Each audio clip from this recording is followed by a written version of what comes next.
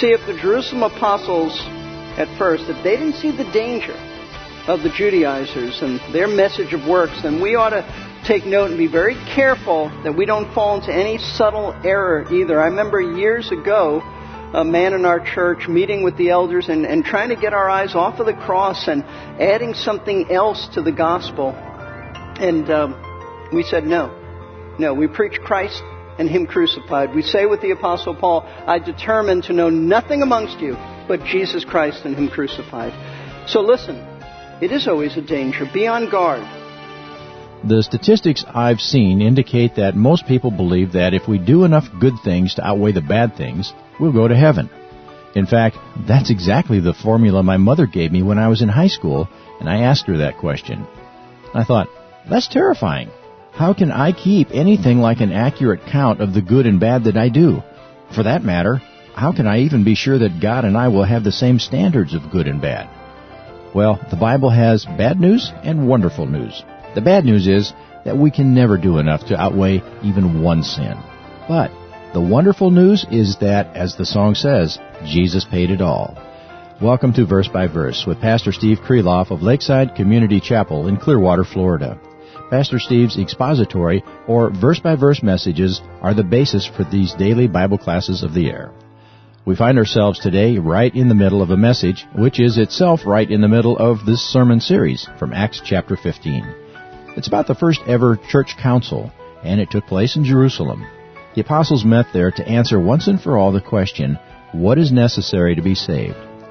There had been such a controversy in Antioch over whether Gentiles needed to be circumcised to be saved, that they sent Paul and Barnabas to Jerusalem to sort it out. And they took Titus along with them so that the Jerusalem apostles could meet a real live Gentile believer, maybe for the first time in their lives. Here's Pastor Steve now to explain further.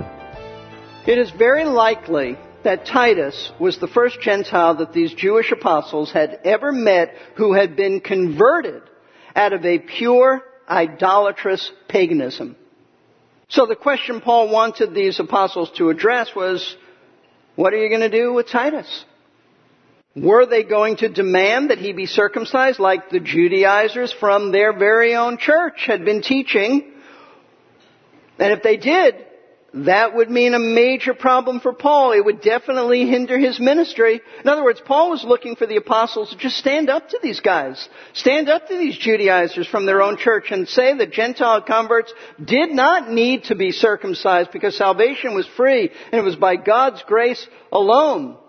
You see, how the other apostles responded on this very point of whether or not a Gentile believer needed to be circumcised was an issue, folks, of paramount importance, because this was about defining the gospel message. And Paul seems to be the only apostle at this point in time who understood this.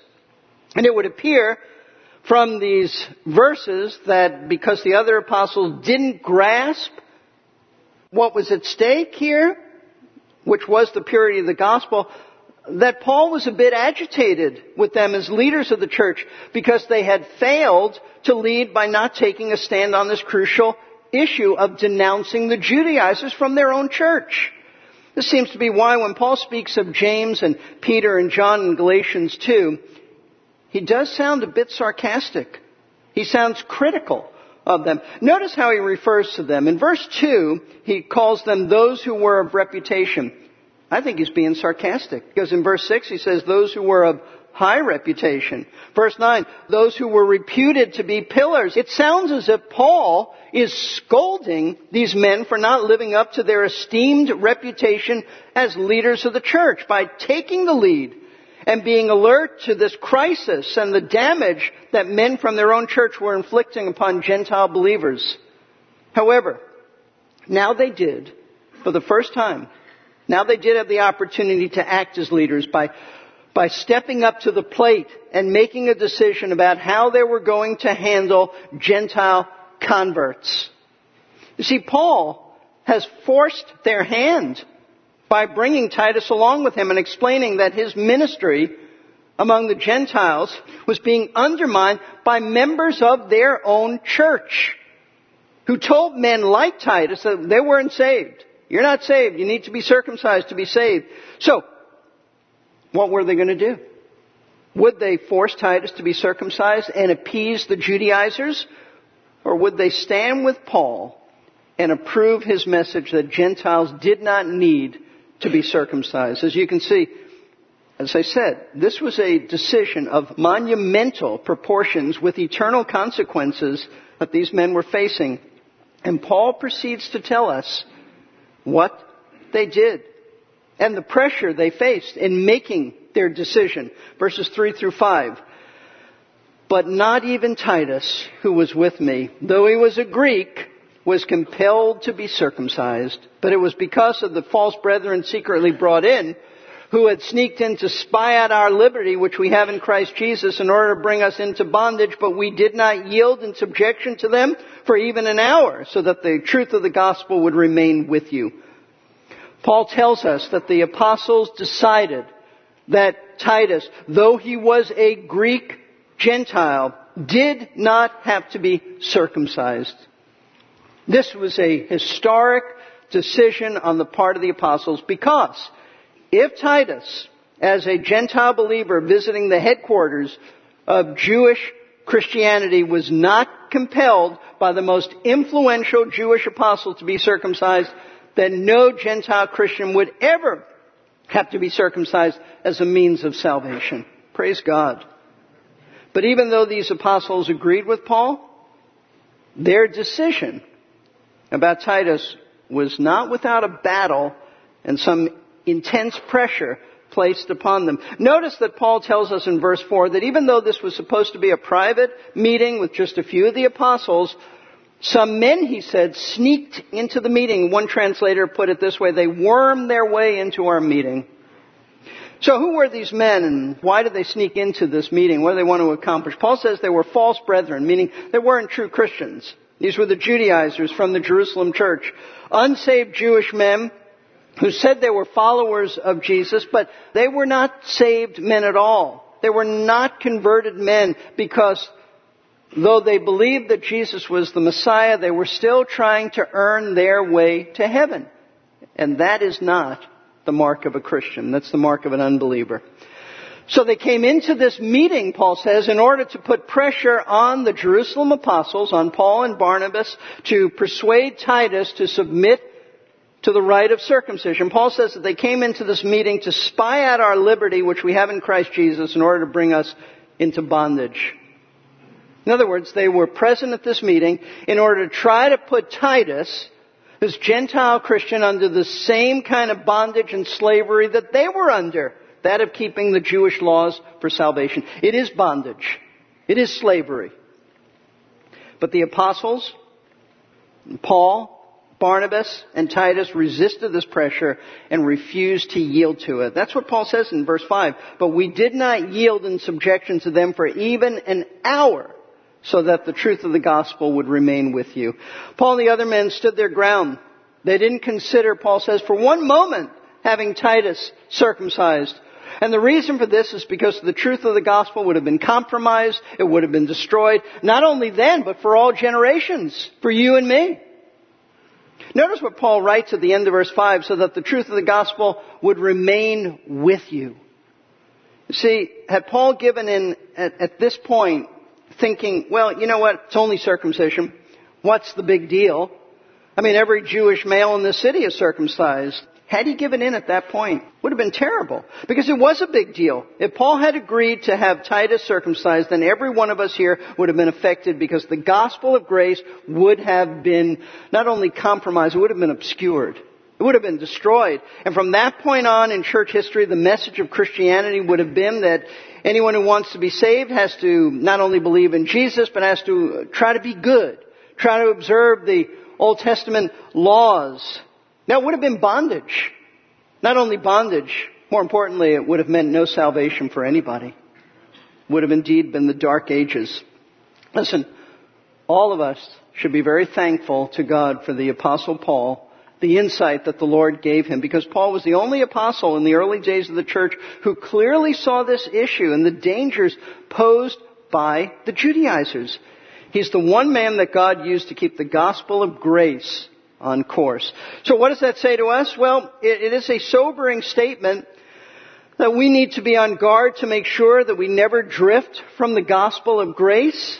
You see, if the Jerusalem apostles at first, if they didn't see the danger of the Judaizers and their message of works, then we ought to take note and be very careful that we don't fall into any subtle error either. I remember years ago, a man in our church meeting with the elders and trying to get our eyes off of the cross and adding something else to the gospel. And we said no. No, we preach Christ and Him crucified. We say with the Apostle Paul, I determine to know nothing amongst you but Jesus Christ and Him crucified. So listen, it is always a danger. Be on guard. So the decision on the part of a few of the apostles not to circumcise Titus, that really was a key moment in the history of Christianity, and it's this decision that would then be made into an official decree at the Jerusalem Council held in Acts 15. That's why I said earlier that Paul already knew what the outcome would be of the Jerusalem Council, but in reality, the apostles involved in the case with Titus had already made their decision. That's the reality. They already decided on this, but at the council, all of the apostles, not just a few of them, all of the apostles and all the elders of the church would now join those men of high esteem, James, John, and Peter, and would make their judgment now unanimous, public, and official apostolic teaching. And all of that, as I said last week, was introduction. It brings us to our study today as we continue looking at the Jerusalem Council, how they came to the formal position that Gentiles did not need to keep the law of Moses to be saved. Now, as we discovered last week, there were 3 speeches made before this council, all in the defense of salvation by faith. The first speech, as we saw last week, was made by the Apostle Peter, who defended salvation by faith by giving the people a history lesson concerning how God had used him to open the door of faith to the Gentiles. He's talking about what happened years earlier. He preached the gospel to a man named Cornelius, a Roman centurion named Cornelius and his Gentile family, and they were saved, and they were saved by faith alone. Now this morning we want to take a quick look at the second speech given to the council, and then we want to spend the remainder of our time looking at the third speech given to the council, because this is the speech that Luke devotes the most time to, and it is of great significance. So, after Peter's speech, Luke tells us about the second speech given by 2 men who we're very familiar with, Paul and Barnabas. What did they have to say? Verse 12. All the people kept silent, and they were listening to Barnabas and Paul as they were relating what signs and wonders God had done through them among the Gentiles. Now, apparently, Peter's speech had made a profound impact on all the council members, because the opening words of this verse tell us that all the people kept silent. In other words, no one who took an opposing view of salvation by faith had anything to say. No one was counteracting Peter's arguments. His comments had silenced his critics. And it was during this time of silence that Barnabas and Paul stood up and they began to address the council. And though Luke doesn't record any of their words, he does tell us that their speech was an account of the many miraculous signs and wonders that God had worked through them during their 2-year missionary ministry amongst the Gentiles. Now, Luke only devotes 1 sentence to what must have really taken some time for Paul and Barnabas to go through this, because there have been many miracles that the Lord had done through them. But the reason Luke is so brief about this is because he's already written about these miracles in Acts 13 and 14. So there's really no need to say anything more about them now.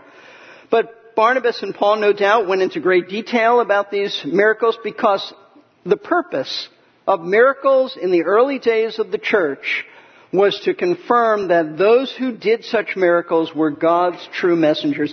See, they didn't have a New Testament as we do. They couldn't say, well, just look up and see that Paul was an apostle. Look up this letter. Look up that. They didn't have that at all. So miracles were important because they confirmed that those who were speaking the gospel were God's messengers. We read in 2 Corinthians 12:12, the signs of a true apostle. How do you know someone's a true apostle? Paul said, were performed among you with all perseverance by signs and wonders and miracles. In other words, the miracles authenticated that Paul was a genuine apostle, a true representative of Jesus Christ, and therefore what he preached was indeed God's Word. And what did Paul and Barnabas preach to the Gentiles? What did they tell them? They preached that salvation was by faith alone in Christ. And that's the whole purpose of Barnabas and Paul telling the council about all the miracles God did through them in the midst of the Gentiles. It was to confirm that their message to the Gentiles of salvation by grace alone and not by law, that was God's message. That's their point. And like Peter's arguments, the argument made by Paul and Barnabas was not only convincing, but it was irrefutable. I mean, how could anybody argue against this? They couldn't. And so after another period of silence, because there was no one who could bring a sensible rebuttal, Luke tells us about the third and the final speech given to the council. He tells us that a man by the name of James stood up, he took the floor, and he began to speak. Verse 13. After they had stopped speaking, James answered, saying, "Brethren, listen to me."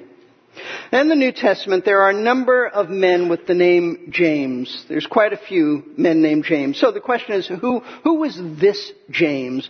Well, he was the half-brother of Jesus. He was a son of Joseph and Mary.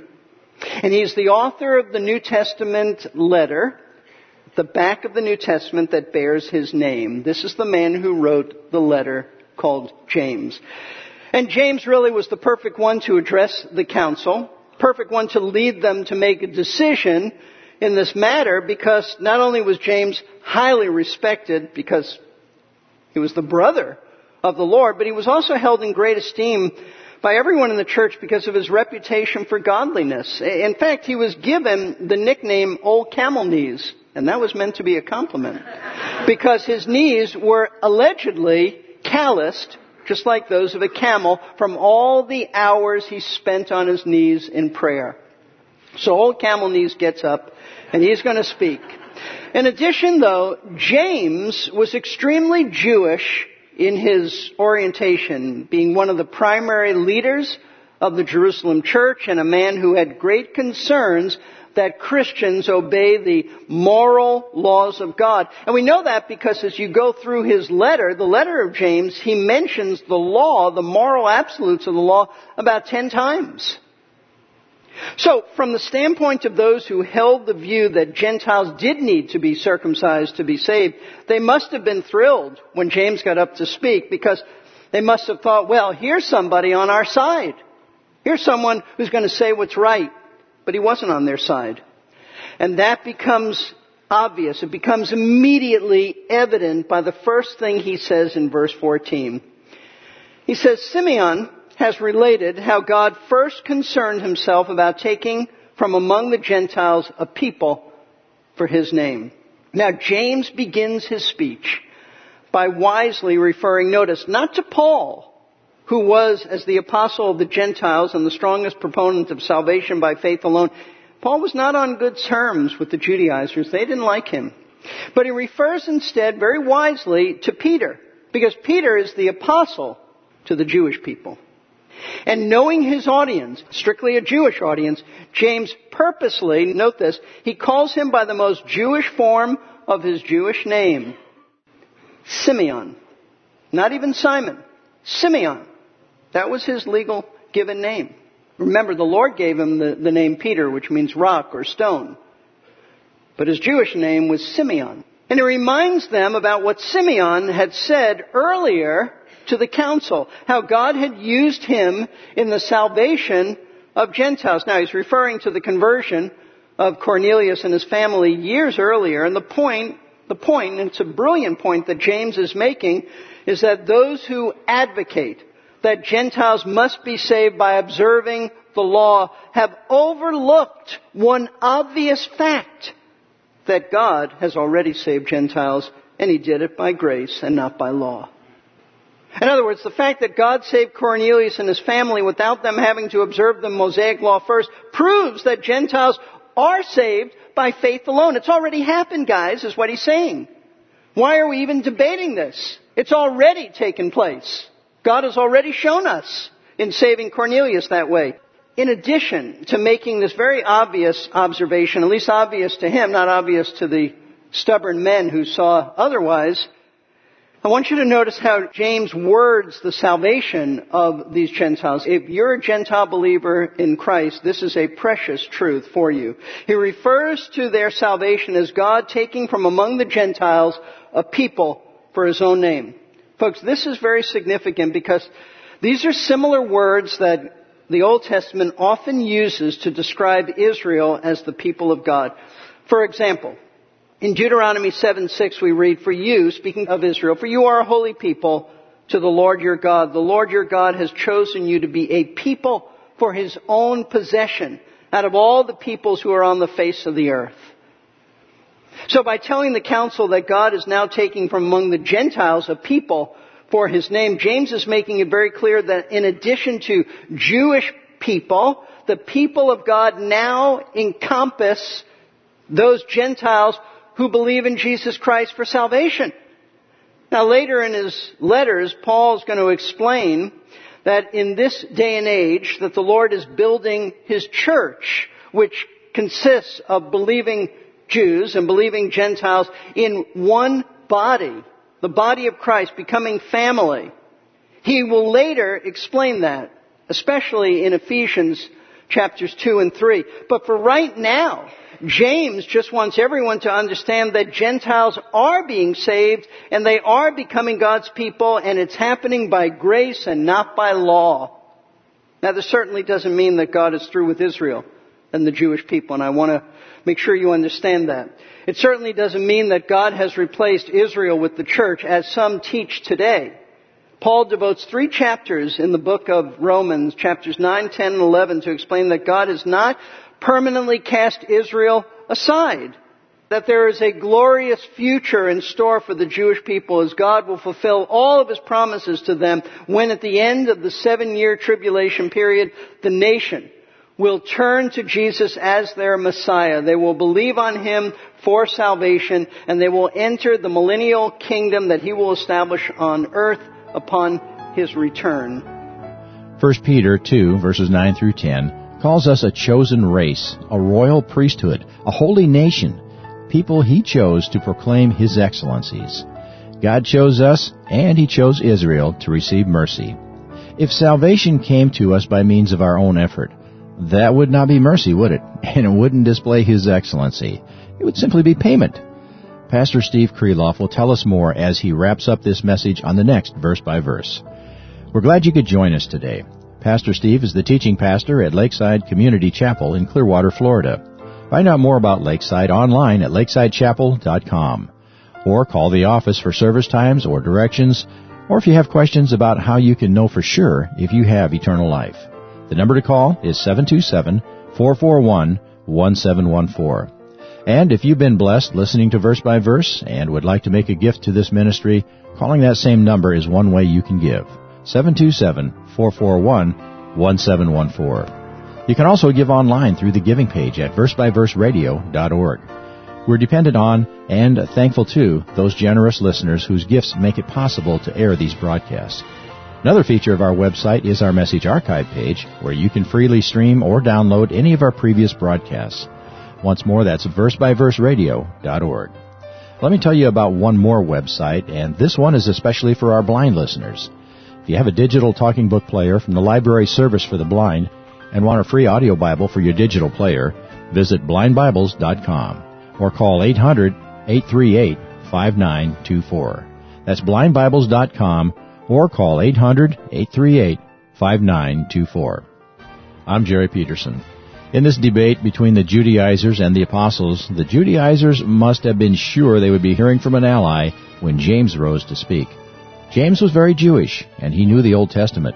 His opinions carried a lot of weight in the Jerusalem church. Imagine their shock when James explained that the Old Testament prophets were in agreement with what Peter and the others were reporting.